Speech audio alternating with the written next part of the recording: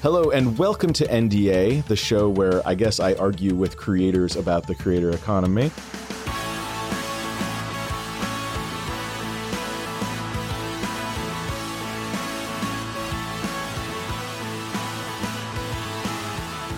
Hello and welcome to NDA. My name is Dave Wiskus. This is the show where I talk to people in the creator economy about the creator economy and try desperately to find a term that could replace creator economy.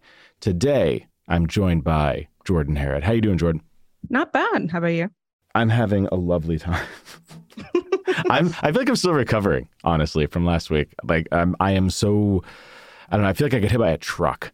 Yeah, no, I think one of the big reasons why I'm happy this week is coming to an end is so that I can sleep through the 3-day weekend and hopefully be back on my feet on Tuesday, because boy, was last week an adventure. It was something. It was something. For the people listening, we're both at an event, which I won't name because we might share thoughts about that event. Some of those thoughts might be colored by the fact that we're tired. And, you know, we don't want to go too far down a path. We're not trying to throw anybody under the bus.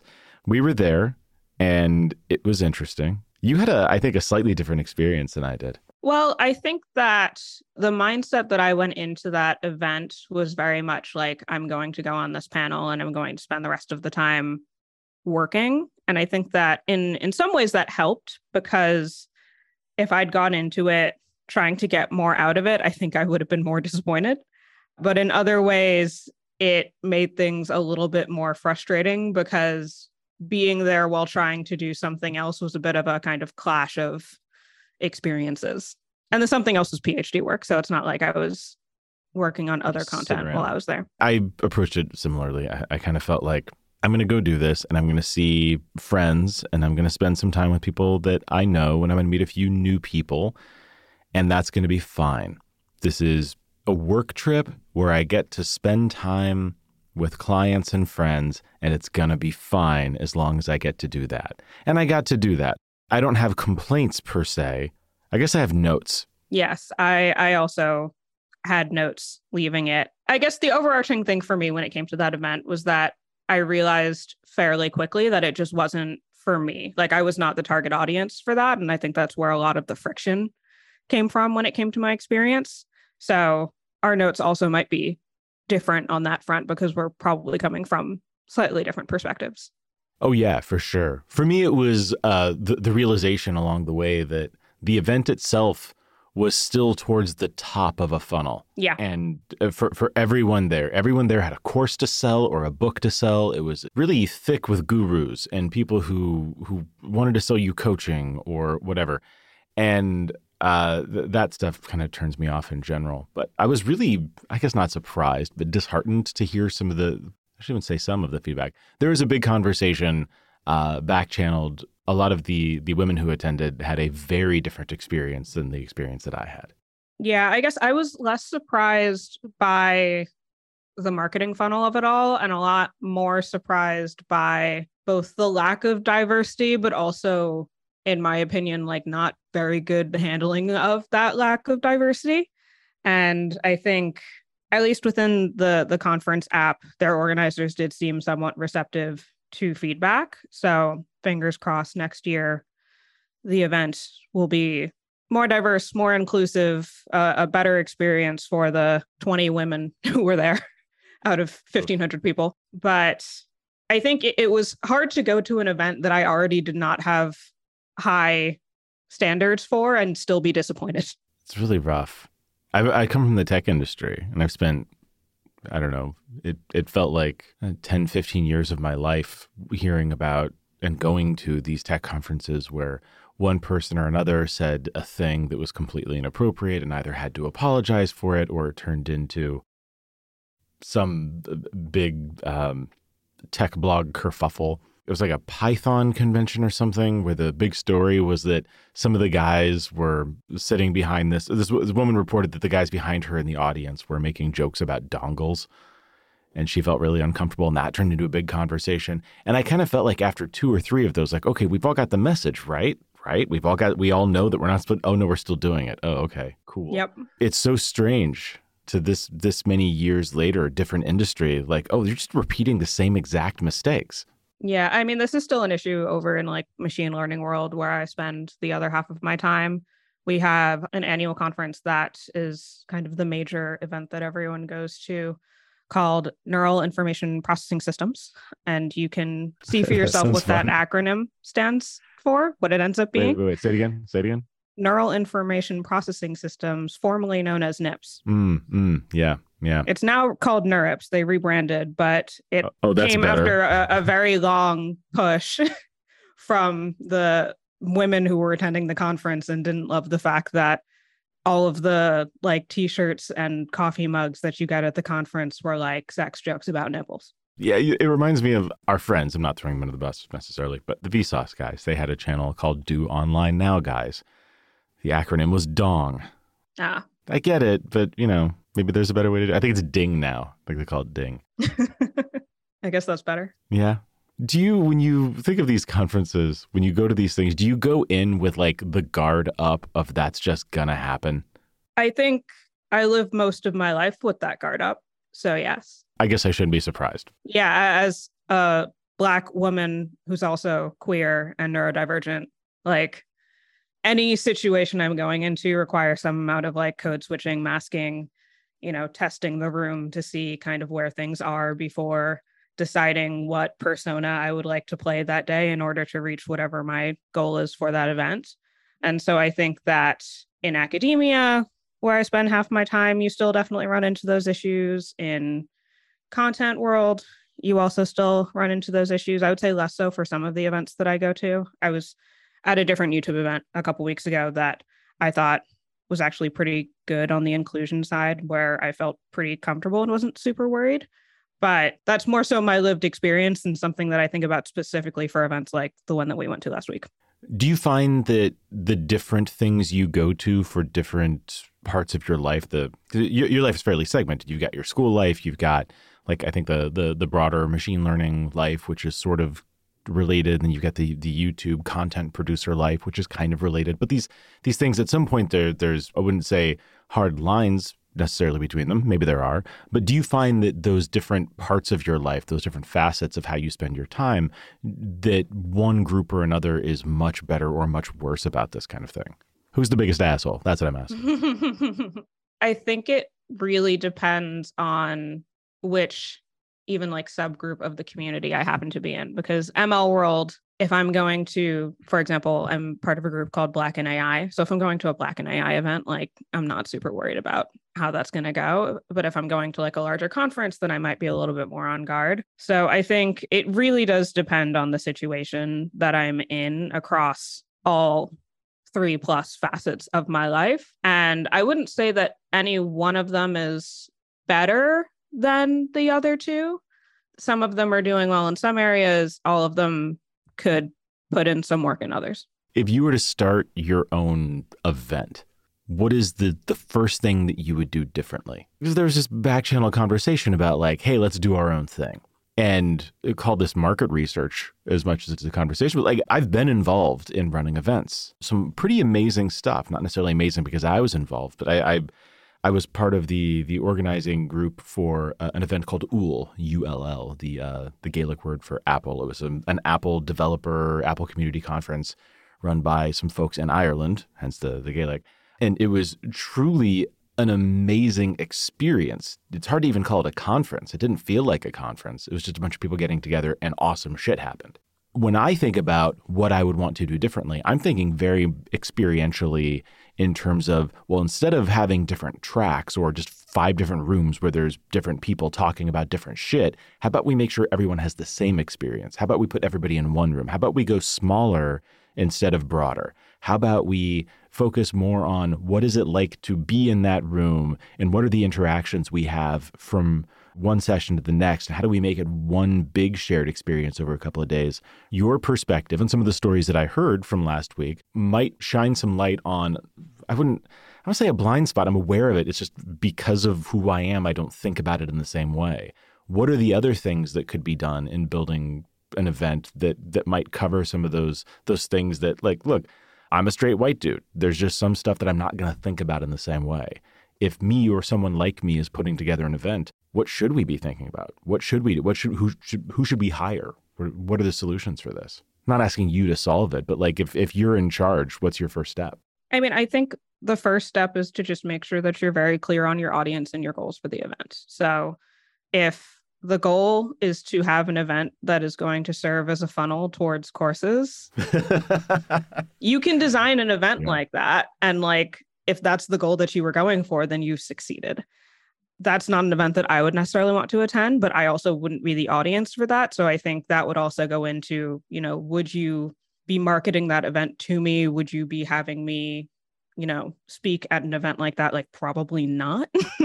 It might not make sense based on the audience that you're trying to bring in. And when it comes to something that's, more inclusive, that generates more conversation, that allows people to really learn from each other and learn from diverse perspectives, I would say from like a conference format perspective, I think like unconferences are a cool idea, just because I feel like they tend to facilitate much more serendipitous connections, conversations that lead to collaborations or ideas that might not have come out in something a little bit more structured. I went to SciFu a couple of years ago, which is an unconference that Google runs. And it was my first experience in a setting like that. And it was really interesting because people came in and kind of pitched like, well, I am interested in this topic and I can talk about this. And so people naturally kind of created the experience that they wanted to have. But that does really work better in smaller events. Once you have, I would say, more than like 100 people, that gets unwieldy. Okay, I've got an idea. I noticed, I don't think the thing last week had a code of conduct, or at least not that I ever saw. I am not aware of one. It might have been in the app, but I also like never signed speaker agreements or a media release. So yeah.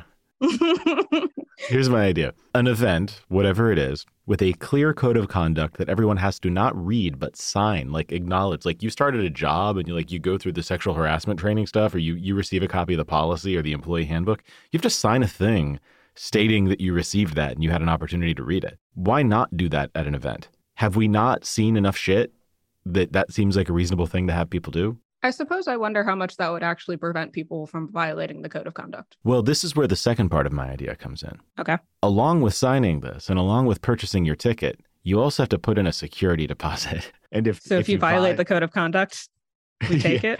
Yep. If you do a creepy during the conference, then you get sent home and we keep your deposit and we donate it to, whatever organization might be relevant.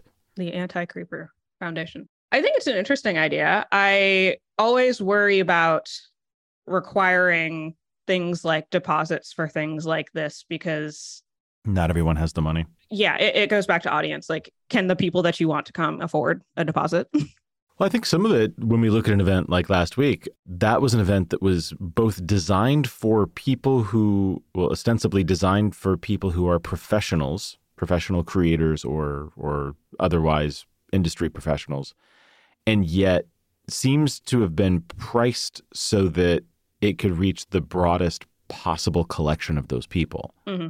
So it didn't feel like, tickets were like, what, $1,500 or something? It was, I think, $1,000. I think that the pricing lended to the demographics of the audience that ended up coming. Because if you were a creator of color, or a creator from a marginalized group, chances are you were not paying $1,000 to go to this conference. I think they priced out certain demographics, intentionally or not. Interesting. Because I think that for the demographics they captured, it was low enough that a lot of those people could go regardless of the success level of their channels. And it sounds like what you're suggesting is that for people outside that demographic, they may not have had the same economic resources for one reason or another, which could contribute to, like, for those demographics, you can only afford to come in if you're already doing really well. Yes. And I mean, even price of admission aside, like depending on where you live, like we talk about demographics, we're not just talking about things like race, gender, sexuality. Like there is a level of like geographic diversity that you also don't necessarily see at these types of things. Yeah, it's mostly LA people. Yeah, because getting to LA is a pain if you don't live in LA. Right. So let's tease that out a little bit. If you want an event that can attract higher tier people, yet also be inclusive for marginalized groups who don't live near the event, how do you build pricing for that? How do you make it equitable? Yeah, I think you end up having either a stratified pricing system or you have travel grants or something like that. I think actually NeurIPS does this where they offer, you can apply for a travel grant and there's no like, you don't have to demonstrate financial need of some amount. You can just apply, and they tend to try to give the grants to people who might not otherwise be represented at the conference. So I think that is one way of doing it. Obviously, there's no perfect answer for this because whoever's deciding who gets a fee waiver versus who doesn't, like all of their biases and whatnot are going to go into this, and you run into selection bias issues. But I do think that that's an interesting, at least, approach to doing something like this. And I also think that it overcomes the obstacles often associated with things like, well, if you come and we'll reimburse you, like that also doesn't, as a grad student, I hate that. As a creator, I also hate that. People may or may not have the money to pay for things out of pocket and then get reimbursed. So reimbursing people, I think, is often also a way of inadvertently gatekeeping. At this scale, it sort of acts like a cash rebate where like, yeah, they'll technically reimburse you as long as you like are the sort of person who remembers to save all the receipts and then has the wherewithal, the time and the energy to submit those receipts. Yeah. Yeah. So it's a complicated problem, I think. With YouTube taking the reins on EduCon, it seemed like they were making an effort to do, I don't know, to put some kind of dent in this. YouTube, we've sort of been down this path with them. I feel like their hearts are in the right place. I think their hearts are in the right place for EduCon. Well, the YouTube Black Voices program. Mm-hmm. Like that seems like a thing where their hearts are in the right places. They don't know. I don't think they have a strong plan. Although I heard it got better. I want to say I was talking to Jabrils. Yeah, I haven't talked to him. Or I think I did briefly talk to him when I was applying for it, but I haven't circled back with him to compare notes. Yeah, I spoke to him briefly at EduCon about this. He was very bullish, it seemed. He was very big on what they were trying to do, and it seemed like they were making a real effort. And there was like, I'm going to get it wrong. But they were actively doing things beyond just here, have some money. Like they were providing access to some resources or like making some connections there above and beyond just writing a check, which when they reached out to you and we had a conversation about this, I think they were just writing a check, or at least that's how it was explained to me. You get the grant, but you also get like workshops and stuff. I don't actually know how much I can talk about the details, but it's not just a check. So if that was all they got the year before, then there has been improvement in this year's cohort. And I would imagine they've been pretty good about taking feedback in my experience when it comes to like Black Voices, but also like things like EduCon and other initiatives. So I am crossing my fingers that programs like that continue to get better.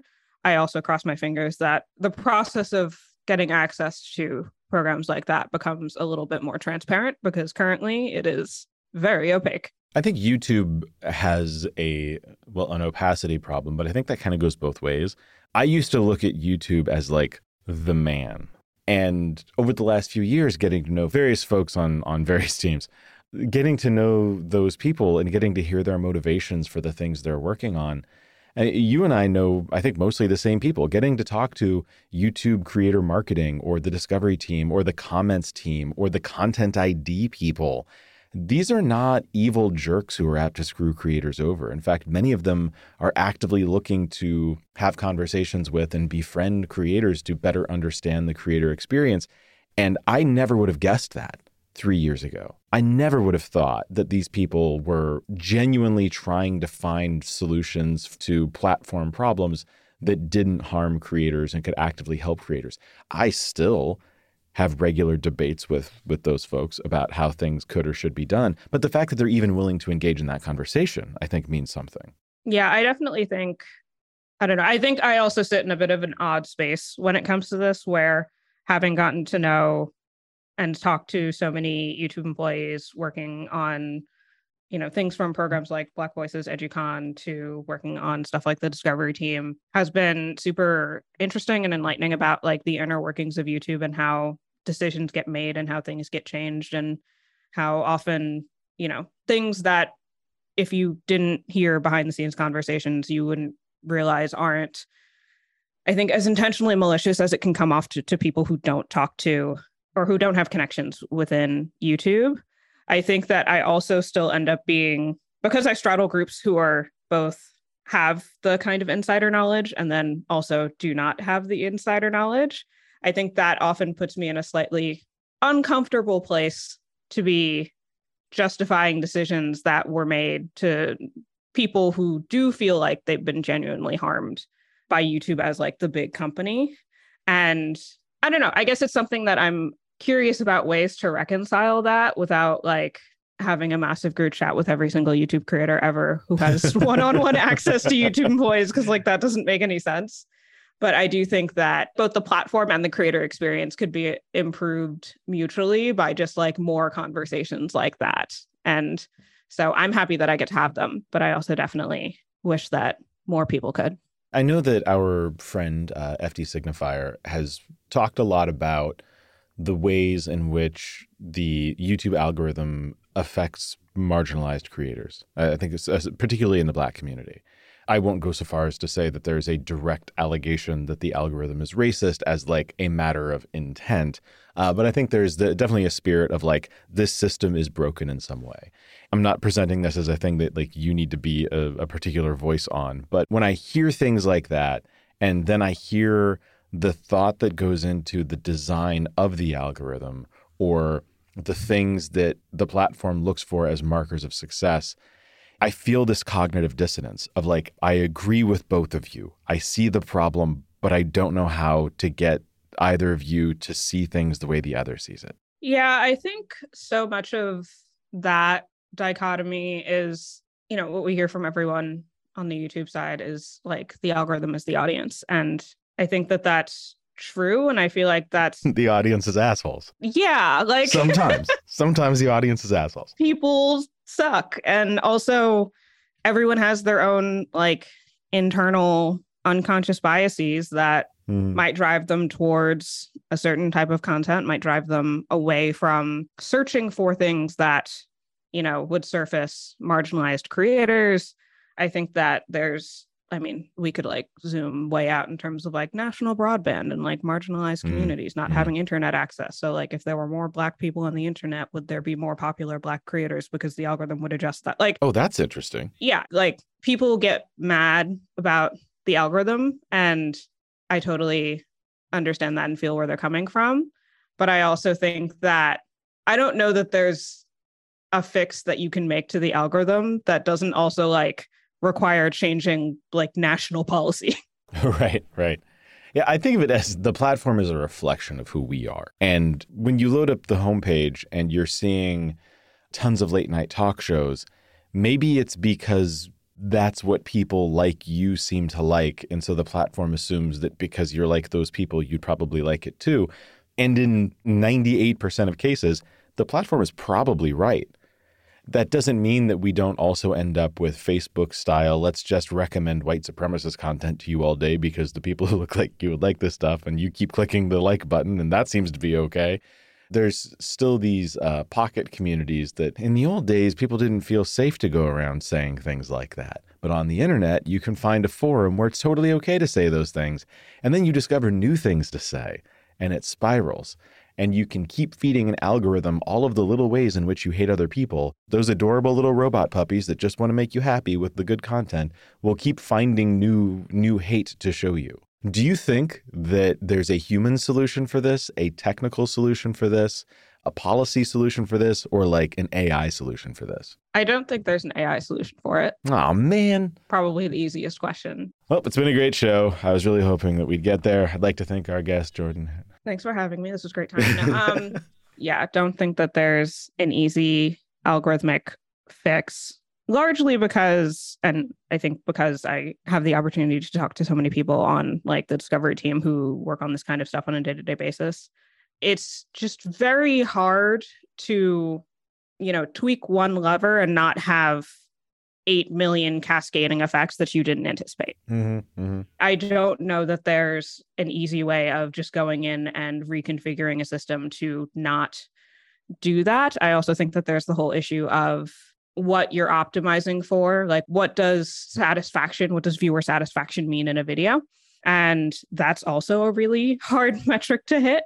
So I definitely have developed a lot more sympathy for people who work on the discovery team in the last few years, because the questions that they're trying to answer are like super complicated and not particularly well defined. In terms of a policy or like, I don't know, societal change, I think this always ends up coming up in my videos where it's like, how do we solve algorithmic fairness? And it's like, educate the masses, bring stakeholders in to shape decision making, but also don't like abuse their time and energy and resources.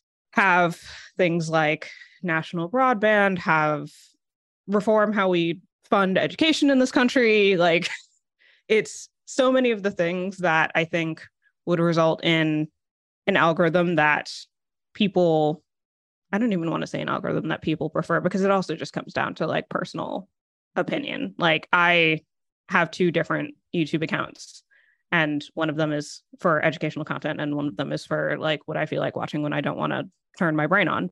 And I'm perfectly happy with how both algorithms are working for me, but I also don't necessarily know what I'm not seeing. So it's just a really hard question to optimize for. And I think that ideally I think that you'd have to kind of reshape society in order to get to a place where people might be a little bit happier with what YouTube is recommending to them, which also may or may not be in like the best financial interests of YouTube, which is a whole other thing. I think we, to a certain extent, may just perpetually be victims of the law of unintended consequences. Like you said, there's going to be levers that need to be pulled.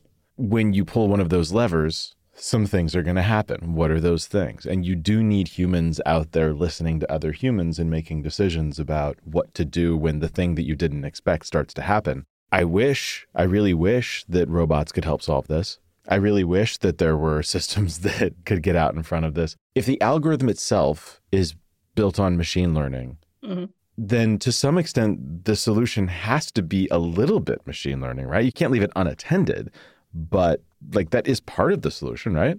Yeah, I mean, I think also in conversations that I've had with both YouTube boys on like the discovery team and then like the comment moderation team, a lot of, unfortunately, what they end up having to do is like respond instead of creating new systems that might make things better. So the example that always comes to mind is when my video and a couple other people's videos got featured on the homepage for Black History Month last year before, can't remember. They sent us a warning email basically saying, your videos are going to be shown to the general audience of YouTube, so your comments might be a disaster, just so you know, which they were.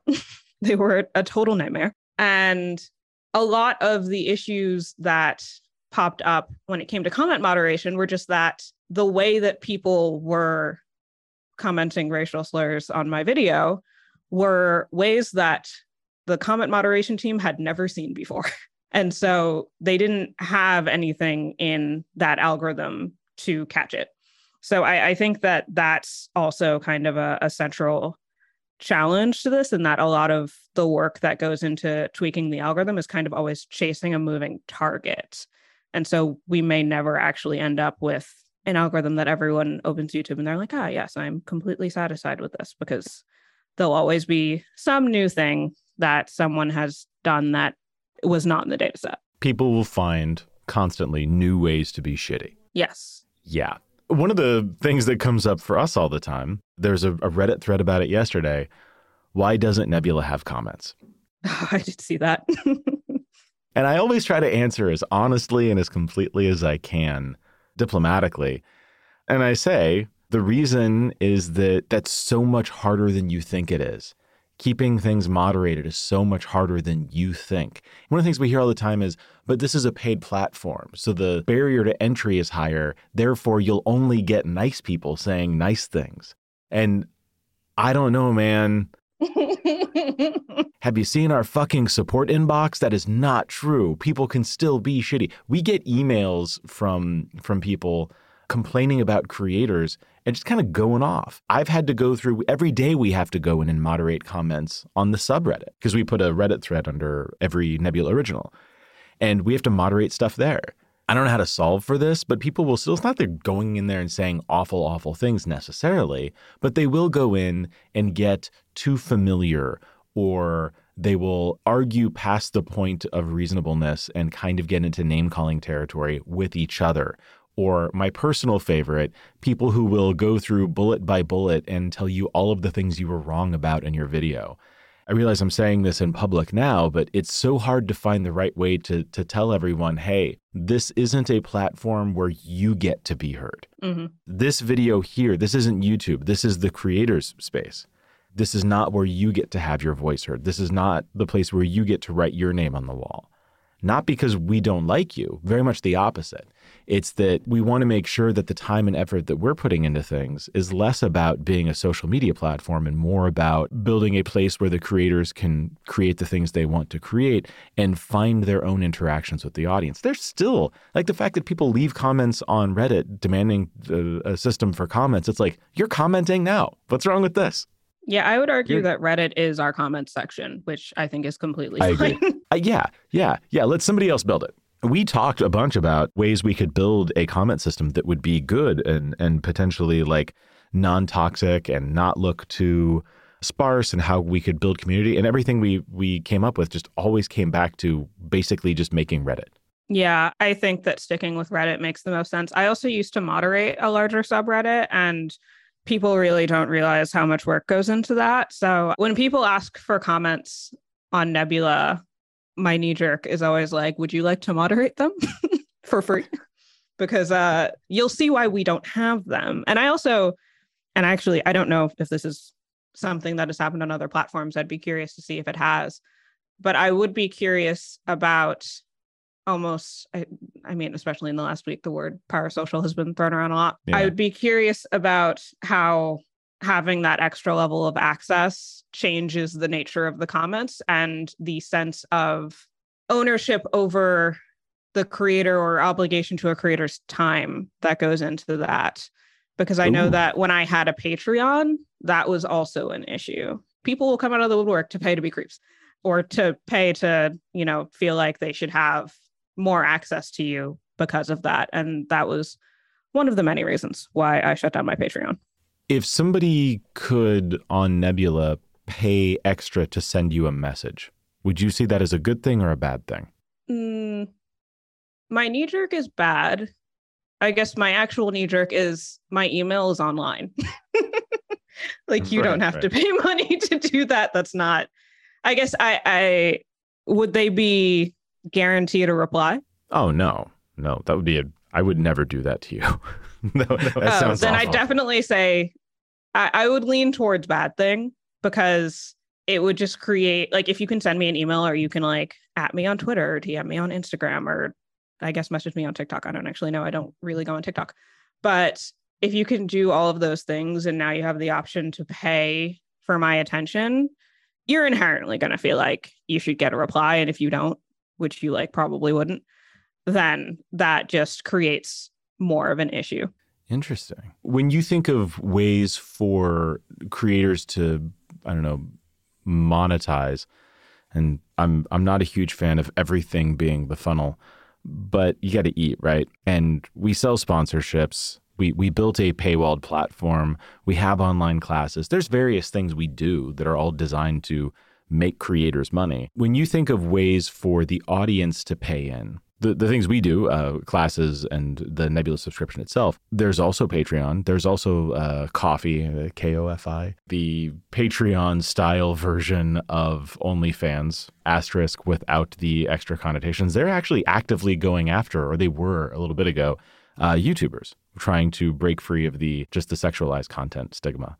But when you think of these platforms, ways for the audience to contribute directly, what is the most ethical thing to do?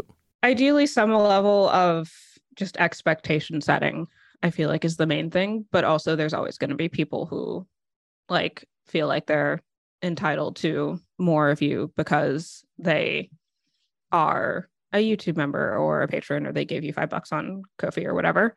And this might be a hot take. I don't necessarily know that it's on the platform to do anything different than what they currently do to make it a more ethical system.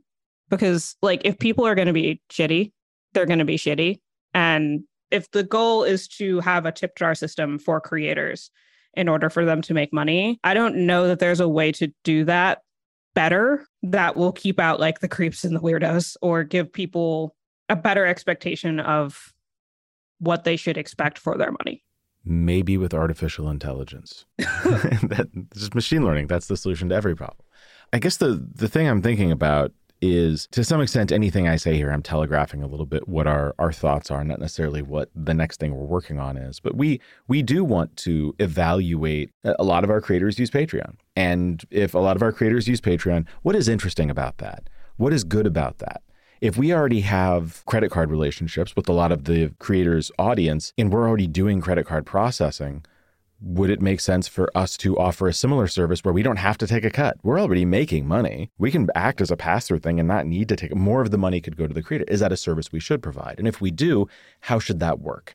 And if it's good for one creator, is it good for all creators? Or are we walking down a path that is going to have a series of unintended consequences for different types of creators? What might work for a straight white guy YouTuber and his interactions with his audience, getting these kinds of messages or getting tip jar or Patreon style contributions might be very different from the way a marginalized creator has experience with that. I want to put in the work to understand what those differences are, because everything, right? The law of unintended consequences. There's going to be levers that we pull, just like the algorithm levers and just like the comment system levers. There's going to be levers that we pull, and we don't have a gazillion dollars. We're not YouTube. We're not Google. We're not Facebook. We don't even have the theoretical ability to be so nimble that we can account for any changes. So I want to make sure that we understand those rabbit holes, at least as best we can going into it. The kinds of creators who would have a Patreon, or the kinds of creators who would do any sort of taking money from their audience, is there a set of considerations or ethical implications? In your case, you said you had Patreon, you turned it off. Was that an ethical question for you, or was it purely because the interactions were weird? It was because I had some weird interactions. It was also because at the time I felt that I was overextending myself, which was fully my fault in the sense that I was pretty new to monetizing content. And so I guess the interesting things of being on this whole like YouTube journey is getting a sense of how much people pay you to do things. And so at the time, the concept that someone would pay me, $3 a month and I didn't have to give them anything, like I couldn't reconcile that in my brain. So the Patreon perks or whatever they're called I was giving were just more than I could realistically handle. And then if I couldn't meet that internal standard, then I felt awful about taking people's money, which I was not making any real money from my Patreon anyway. And it just became this point of stress between that and then fielding messages from most of my patrons were totally chill and were just yeah, we just wanted to support you. We don't actually need anything back. But I think between that and the people who were being weirdos, it became clear after a certain point that it was just more stress for me than it was actually worth. And that I think at the time I was either starting to talk to you or was forming the LLC so that I could sign the paperwork. So I knew that I would have other ways of making money at that point that would be a lower lift. There's a whole conversation right now about how it's Meta, and they've got this AI generation tool. Is it Meta? Yes. That is remarkably good. Yeah. And remarkably good. And not, I guess, a huge surprise because DALL-E and similar things are out there and are also weirdly good. Maybe it's evolving faster than I thought it would. But these things are out there now, and there's this big conversation around what is okay to use. And I know that we got some complaints on Twitter because Epos Vox has a channel now where he kind of goes into these tools and plays with them. And people were complaining that some of the tools are doing unethical things, using unlicensed art to train the AI. I do not want to even pretend to understand what the illegal or ethical implications are just yet.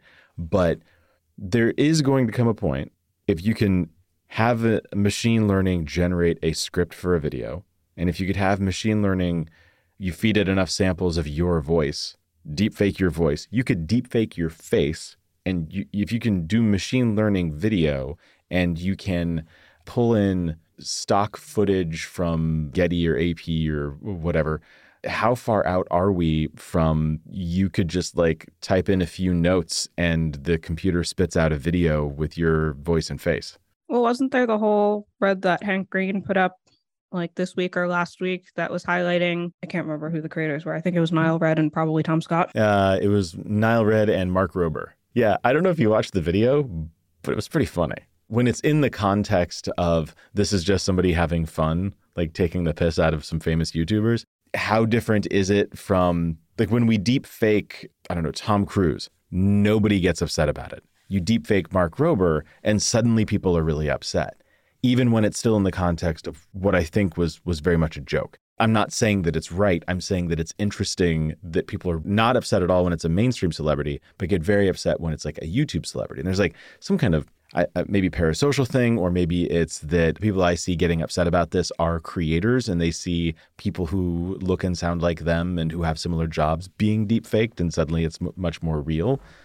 But like, is that a real problem? I don't know the extent of the problem. I do feel like, at least within my Twitter feed, a lot of the people who were reacting negatively to it were creators. So I'd be curious about how like people who don't make content feel about it. I brought it up more so as an example of like, we can, like, if I wanted to never be on camera again and never record another video, but still make videos, I could do that with AI. You'd still probably have a bit of the uncanny valley factor, just because you do still need some amount of compute in order to make these things look like halfway decent. And if you're looking at like a really high quality deepfake, they tend to be somewhat expensive, but they're getting cheaper, and access to compute is also getting somewhat cheaper. And so I'll be curious to see over the next year how trends like VTubers kind of expand into potential trends like deep faking all of your videos and never actually filming anything ever again. You are your own VTuber sort of a thing? Basically. I guess, yeah. I mean, VTuber isn't a genre that I interact with much, but I'm hearing about it more, and maybe that's a thing. I don't know. Do we worry about it? Is it a problem? I don't know yet. I think when it comes to people wanting to deep fake themselves, you know, you're kind of a consenting party in that. And I don't necessarily think that that's a bad thing. I think it gets a lot more nebulous when we get into, even when it comes to parody videos. Like I made making a deepfake Tom Scott video for less than $100, but I also had his explicit permission to do it. And I wouldn't have been comfortable making a video like that if I didn't, because I just think that that's, I don't know, reusing someone's likeness in that way, I think is I wouldn't be comfortable with that. I would be pretty weirded out by that, because you can misrepresent people in all kinds of fun ways. Is it fundamentally different from somebody who does a really great Donald Trump impression going on Saturday Night Live and pretending to be Donald Trump for a sketch? I think context matters a lot. So if you're on SNL, chances are people know that that's not Donald Trump.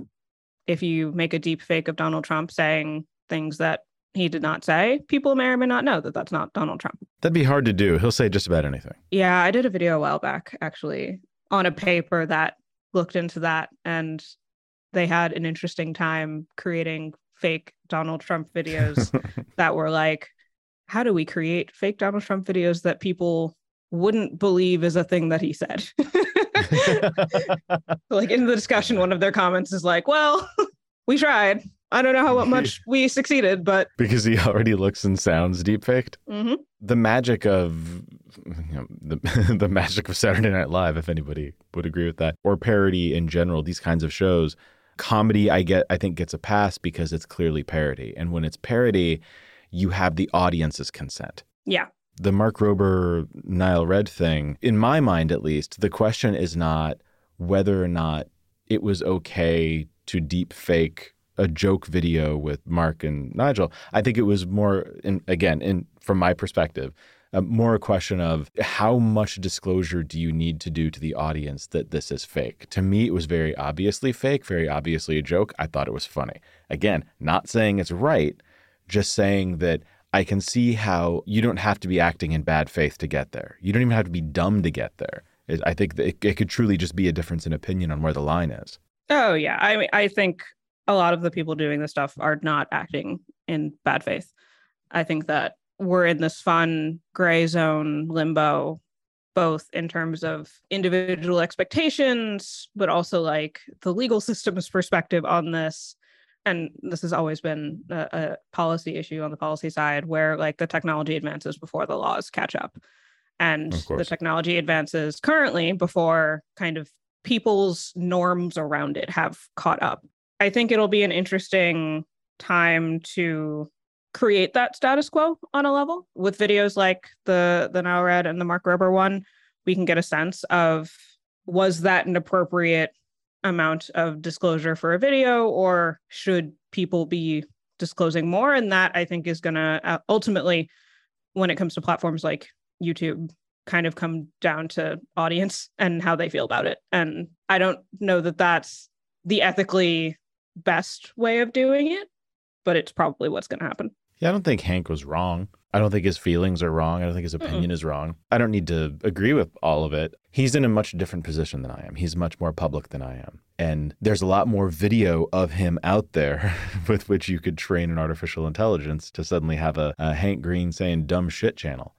And I get that that's a real concern. As somebody who spends more time watching this stuff than making this stuff, at least in the same classical sense, I guess I don't worry about it in the same way. But at the same time, like I represent creators. And a lot of you folks are on camera. And what do I need to be thinking about to make sure that that isn't being abused? To make sure that, hell, even stuff that we do on Nebula isn't just going to end up feeding some machine learning deepfake algorithm where people could go out and build their own parody Nebula, where it's a bunch of videos from the same creators, ostensibly, but saying a bunch of like alt-right pro-Trump propaganda or something. I think it's called Daily Wire Plus. I don't know that that's something that you're going to be able to defend against. Well, I guess I just want to be thinking about it. I definitely get that. I just think that on a certain level, it's like we make content that we put on the internet and people can download it. And there aren't really great ways of not letting people do that unless you're Netflix. And if you turn on a screen recorder, it automatically blocks out all the video. But also there are ways of getting around that. So yeah, I hate to call it an occupational hazard, but I do kind of feel like it is one. At a certain point, the internet as a public thing, it's sort of like actually being in public. At least in the US, you walk outside your front door, you walk out in public, somebody takes your photograph, you can't stop them. You're in public. It is reasonable and legal to expect that if you're in public, you can be photographed. If you're on the internet, is it reasonable to expect that you can be photographed? And are there extra protections afforded to people who are famous that break down that, I don't know, freedom to photograph for those sorts of, I'm getting messy with the thought here, but like, is there something special about a famous person that they shouldn't be harassed by paparazzi?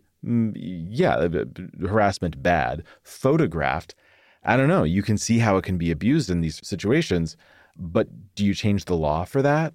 How do you change the law for that? And then we take that same thinking, we apply it to the internet. What can you even do? I mean, I almost think the incentive structures are also different between those two things, though. Paparazzi, like if I'm Tom Scott and I wear the same shirt in all of my videos, then that doesn't make people less interested in downloading copies of all my videos and like making deepfakes or misrepresenting me or something. If I don't know who's famous these days. I don't follow tabloids. Everything right now is about Harry Styles and Olivia Wilde and that stupid movie that I see ads for everywhere. But if I'm like Harry Styles walking down the street, if I wear the same t-shirt leaving my house every day for a week, then like paparazzi don't want to take my photo because it's the same photo over and over and over again. So I do think that the incentive structures are a little bit different between the two. To sort of put a bow on all of this, so much of technology advancements are driven by shopping, porn, and Star Wars. And as technology evolves to the point where we can start shopping for Star Wars porn, are there new rules around what we're allowed to create? I can only imagine that Star Wars porn is something that you can already shop for, first of all. Well, that feels like it exists on the internet somewhere. I'm sure that's out there. I think it's just much higher quality thanks to technology now. There are even deep fakes in Star Wars. Oh, yeah. As this stuff gets better, and as we have the YouTube channels that can do a deep fake parody of Mark Rober and Nile Red, do we have different rules? And not saying should those people do that, but like us, are there now rules for us about the things we can or should make? Should we be thinking differently about how we use those tools? I compare it to autotune. Is autotune evil? No. It's a way to make a great performance also be in tune. You can use it to make somebody who can't sing sound as if they can sing, kind of. You can use it artistically, like what Post Malone does or what T-Pain did, I guess, originally, or Cher, the first big use of that. There are things you can use this technology for that are good, and there are things you can use this technology for that are bad artistically. Is there, or should there be any sort of, I don't want to say laws, but like, what is the acceptable use of this?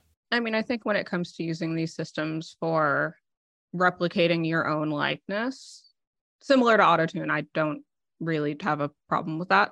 I don't know that I think that there should be rules around how you can use it for others. Or I guess I think that there should be, but I don't know what the rules would be because so many of these things are just situational things where it depends a lot on the circumstances. So I would hope that any either formalized or kind of community agreed on rules just respected other people's privacy and rights to their likeness and things like that. But I think that a lot of that's just going to be the community deciding what it is comfortable with and what it's not. If you could replace yourself with a deep fake, set up a series of machine learning robots that generated scripts, you just type in a prompt once a week and it spits out a video that you get to upload and you can monetize that video, would you do it? Not for every video. Well, I'd like to thank our guest, Jordan Harrod. Jordan, where could people find you on the internet? On the internet, if you Google Jordan Harrod, I am on all of my socials as @Jordan Harrod or @Jordan B. Harrod. Well, there you go, audience. You can Google Jordan on the internet. Jordan, thanks for doing this. I really appreciate it. This is a great conversation. Always a pleasure. Thanks for having me. I feel much smarter now.